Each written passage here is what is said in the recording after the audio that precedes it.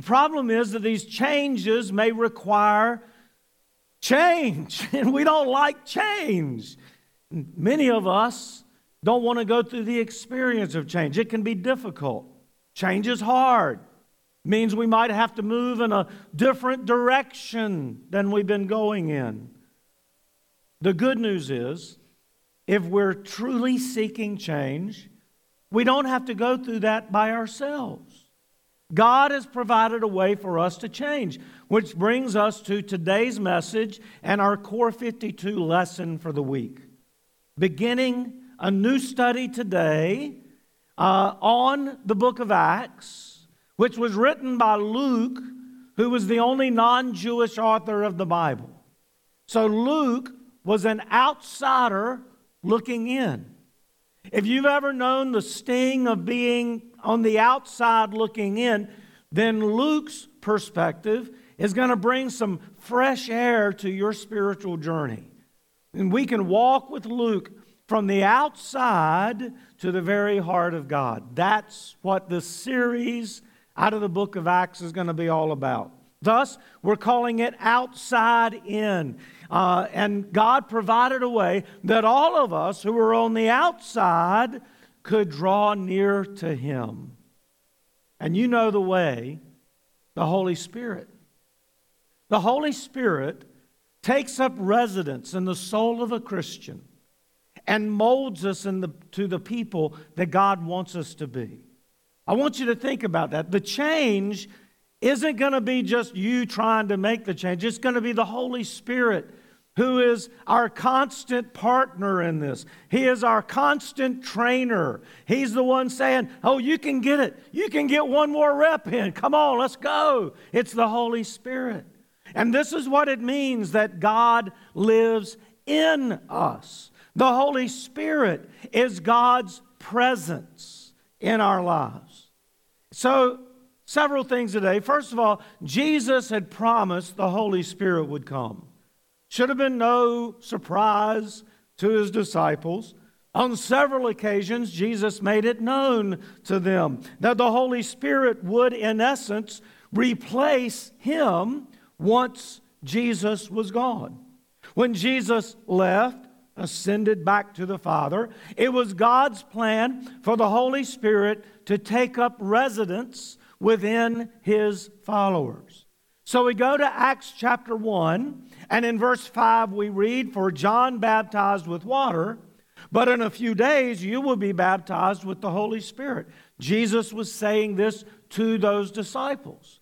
Then in verse 8 he says, "But you will receive power when the Holy Spirit comes on you, and you will be my witnesses in Judea and in Samaria and to the ends of the earth."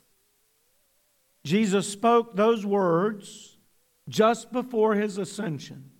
He was preparing His disciples for what was coming. He basically reminded them that the Holy Spirit would give them the power and the wisdom that they would need to proclaim Him throughout the world. And I'll give you a little hint. That same Spirit gives you the power and the wisdom to proclaim Him in your part of the world. Amen? He had previously told them this would happen. In John 14, beginning in verse 12, we read, "Very truly, I tell you, whoever believes in me will do the works I have been doing, and they will do even greater things than these, because I am going to the Father. And I will do whatever you ask in my name, so that the Father may be glorified in the Son. You may ask me for anything in my name, and I will do it. If you love me, keep my commands." And then he said in verse 16, "And I will ask the Father, and He will give you another advocate to help you and be with you forever, the Spirit of truth. The world cannot accept Him because it neither sees Him nor knows Him. But you know Him, for He lives with you and will be in you. I will not leave you as orphans. I will come to you." Jesus knew that after his death and resurrection, he would ascend back to the Father. But he was not going to leave his disciples alone to do the work of building his church. His Spirit would come upon them and be in them. He would, in essence, repeat this a little later in John chapter 16, beginning in verse 7. But very truly, I tell you, it is for your good that I'm going away. Unless I go away, the Advocate will not come to you. But if I go, I will send him to you. When he comes, he will prove the world to be in the wrong about sin and righteousness and judgment. About sin, because people do not believe in me. About righteousness, because I'm going to the Father where you can see me no longer. And about judgment, because the prince of this world now stands condemned. I have much more to say to you, more than you can now bear. But when he, the Spirit of truth, comes, he will guide you into all truth. He will not speak on his own. He will speak only what he hears, and he will tell you what is yet to come. He will glorify me, because it is from me that he will receive what he will make known to you. All that belongs to the Father is mine, and that is why I said the Spirit will receive from me what he will make known to you. So Jesus laid this all out for his disciples. When he spoke these words, I don't think they had any clue what he was talking about. They had no understanding. Later, it would make sense. Soon after Jesus' ascension, they would experience exactly what Jesus had foretold. The Holy Spirit came upon the disciples in power on the day of Pentecost. We read about that in Acts chapter 2. We read that Jesus' words were fulfilled. Acts 2 records the day of Pentecost, which would prove to be the first day of the Christian church. We read in Acts 2, verses 1 through 13, about how the Holy Spirit moved within the disciples. They went out and they began to speak in different languages. People from different nations could understand in their own language the message about Jesus. Tongues of what seemed like fire came upon them, sort of hovered over their heads. In Acts 2, 14 through 36, Peter gets up and he begins to preach this powerful first gospel sermon in which he spoke about David, the great Jewish king. And he revealed how David was Jesus' ancestor and that Jesus was the promised Messiah, promised not only by David but the prophets of old. He told the people that Jesus was crucified and buried, but that he had come back to life, and that all of these disciples who were speaking now were witnesses of this. He explained that they, the people, had crucified the Son of God. At that point, the people believed this message. They knew that they had sinned against God. What are we going to do? In Acts 2:37, we read, when the people heard this, they were cut to the heart. And they said to Peter and the other apostles, brothers, what shall we do? In other words, what shall we do to be saved? How can we make up for this mistake we made? And Peter replied in verse 38, repent and be baptized, every one of you, in the name of Jesus Christ, for the forgiveness of your sins, and you will receive the gift of the Holy Spirit. Peter's message moved the people to the point where they wanted to know, how could they get back right with God? They killed his son. How in the world could God ever forgive them? How could they be saved? And Peter said, repent and be baptized in the name of Jesus and you can be saved. And he said to them that not only would their sins be forgiven, but they would receive a gift, the Holy Spirit, the Advocate. Not only that, but all who would follow their example in the future would receive the exact same promise. These people responded, and in verse 41, we read that about 3,000 of them were baptized into Christ that day. Imagine that. All of a sudden, over 3,000 people responding to the gospel message and getting baptized. What a powerful moment.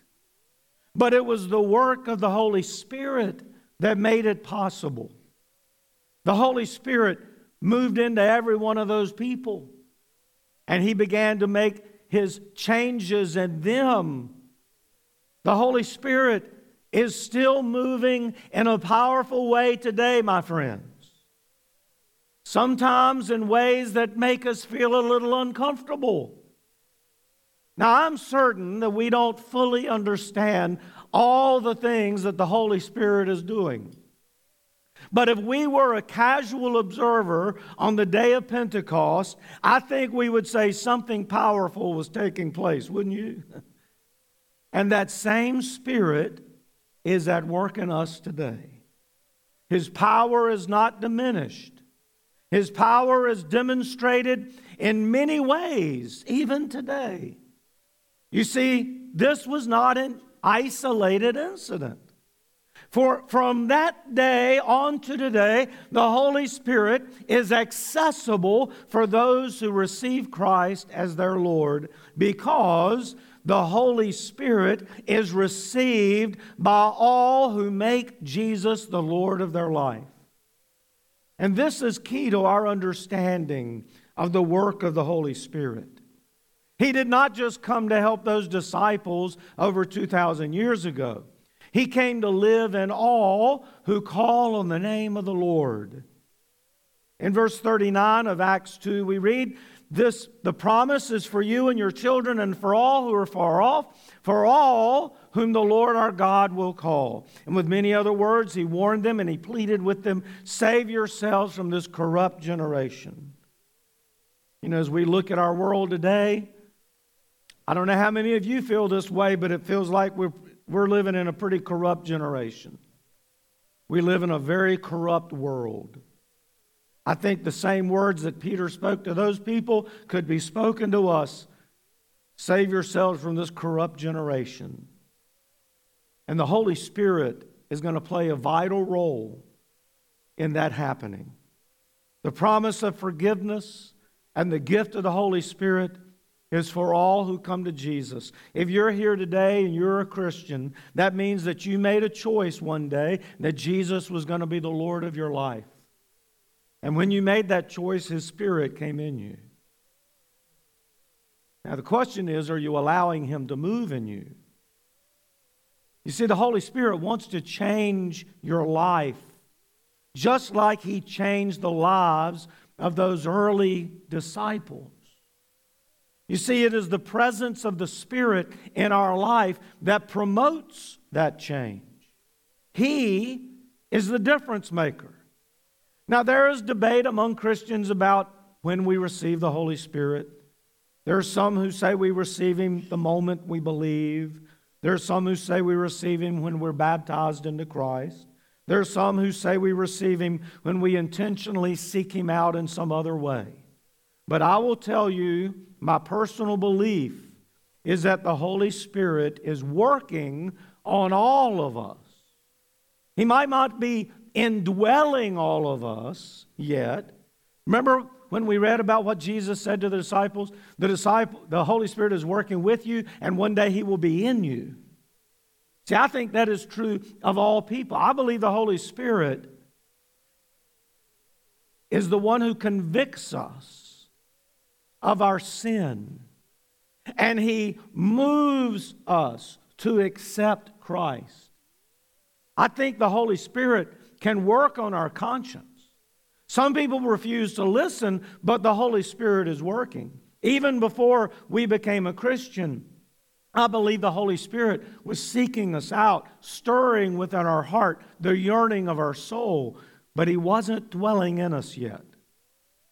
In that sense, the Holy Spirit moves in all people or works on all people. I also believe the Holy Spirit dwells within the souls of those who follow Christ and accept Him. So He's not just on the outside looking in, calling us. He is now on the inside working on our conscience and our heart. I think sometimes people become Christians and they don't even recognize the work of the Spirit. Even though He's present, they don't really think about Him. Sometime later in their walk with Christ, maybe they came to realize that the Holy Spirit is real, and then they became more open to the leading of the Spirit. Although He has always been working within them, they didn't even recognize it. I believe when you give your life to Christ and you are baptized into Christ, that is when the Spirit of God moves in, because that's what the Scripture says. That's the biblical teaching. And when that Spirit moves in, things begin to change. You see, the Holy Spirit brings change. That's what He does. There are several ways in which the Bible tells us the Spirit brings change. First, we become a new creation because of the Spirit. A new creation means that we become different than we were before. You could say we were transformed by the Holy Spirit. In 2 Corinthians 3:18 we read, "And we all who with unveiled faces contemplate the Lord's glory are being transformed into His image with ever-increasing glory, which comes from the Lord, who is," what? The Spirit. This is what the Spirit does. He molds us more and more into the image of Christ. He's not talking about a physical image. He's talking about a spiritual image. We begin to think differently. We react differently. We live differently. In 2 Corinthians 5:17, "Therefore, if anyone is in Christ, the new creation has come. The old is gone, the new is here." You see, the old sinful way of life, we cut off and we leave it behind us. Does that mean we're no longer tempted? Does that mean we don't sin anymore? No. But now we have the Holy Spirit living in us. Paul wrote the Galatians in Galatians 6:15, "Neither circumcision nor uncircumcision means anything. What counts is the what? New creation." This new creation is what matters. Are you a new creation? If you have the Holy Spirit, you are a new creation. When you look at me after Jesus, I'm not the same person I was before Jesus because of the Holy Spirit. Now, part of this new reality is that we have an internal source of comfort and peace. This is something Jesus had said to His disciples and about what the Spirit would bring. Jesus described the Spirit. The word translated in the NIV says advocate.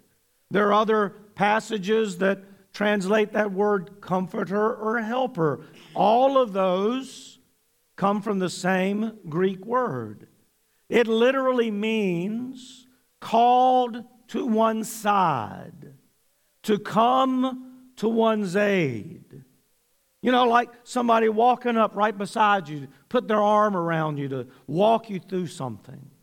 That is how the Holy Spirit is described.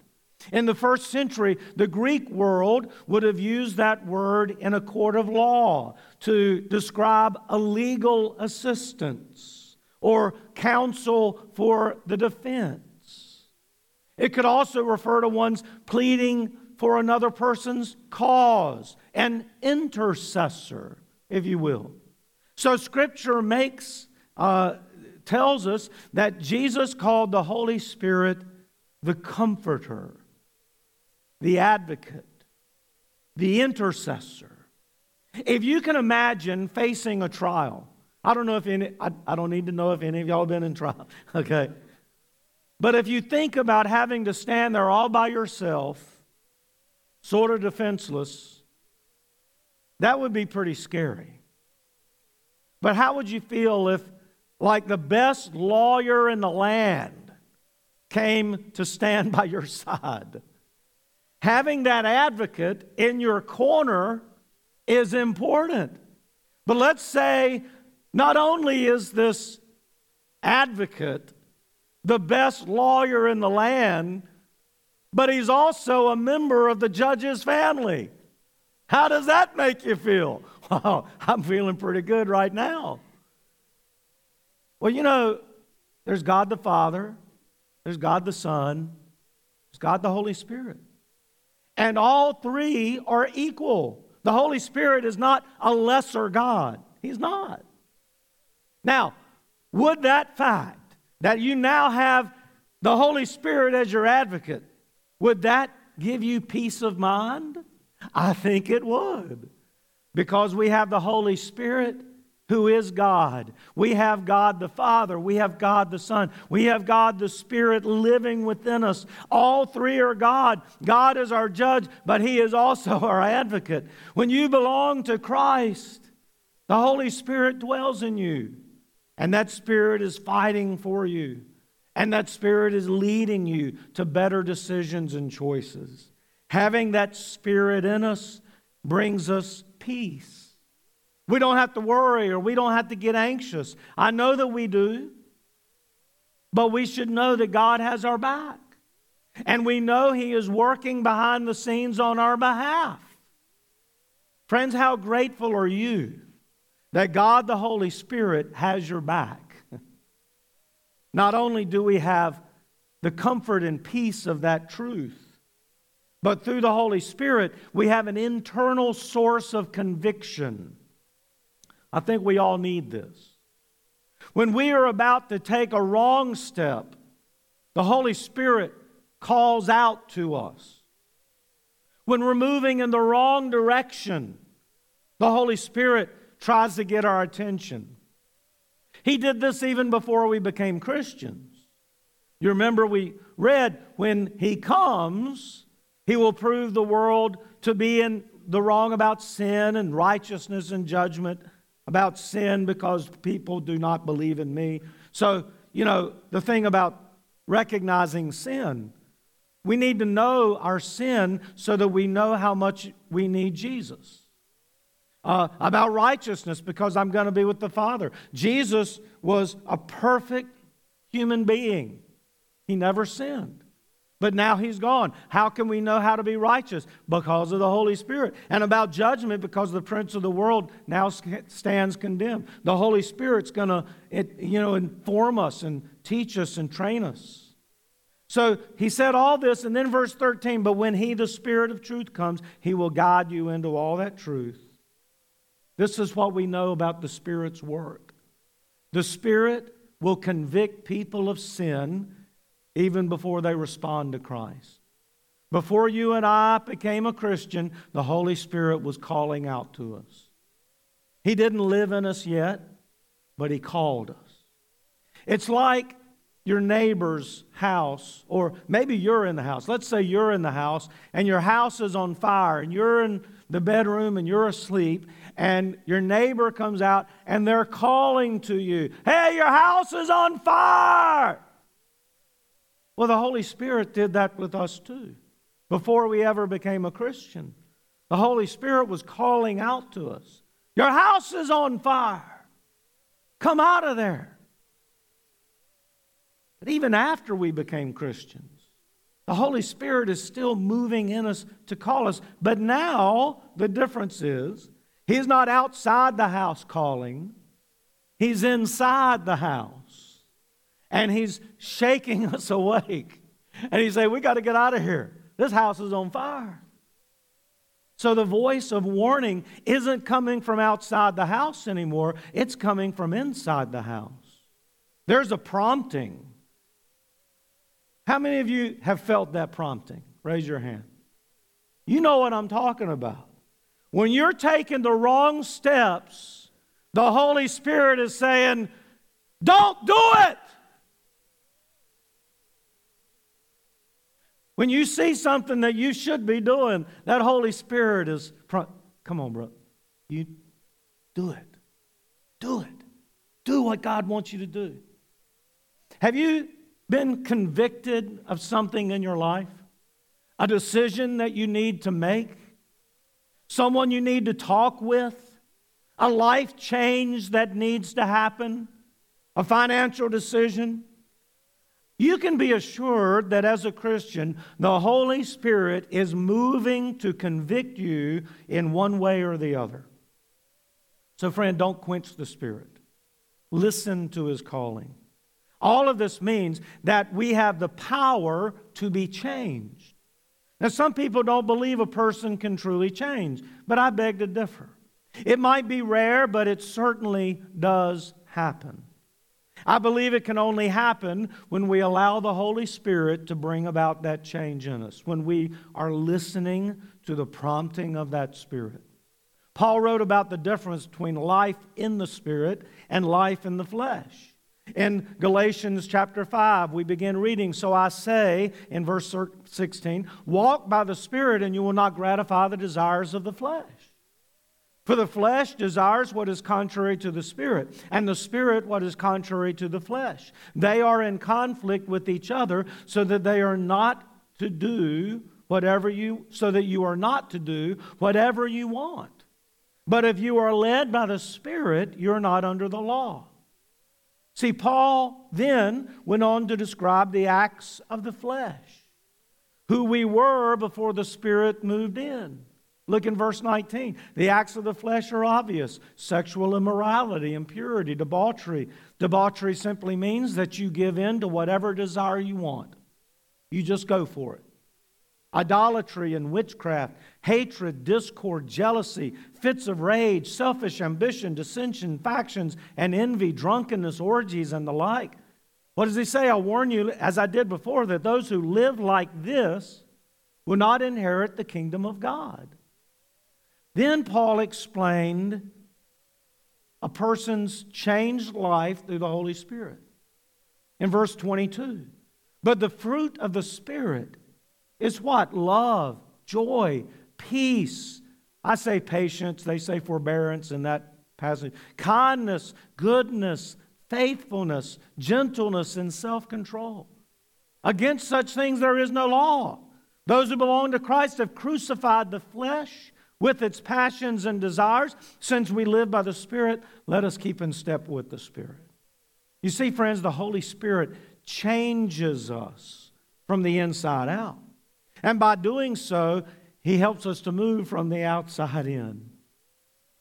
In other words, we move from being far away from God to being in the very family of God. It's the Holy Spirit that makes us that new creation. And as a new creation, we move away from the sinful acts of the flesh. We begin to live more and more like Christ. Instead of hatred, we show love.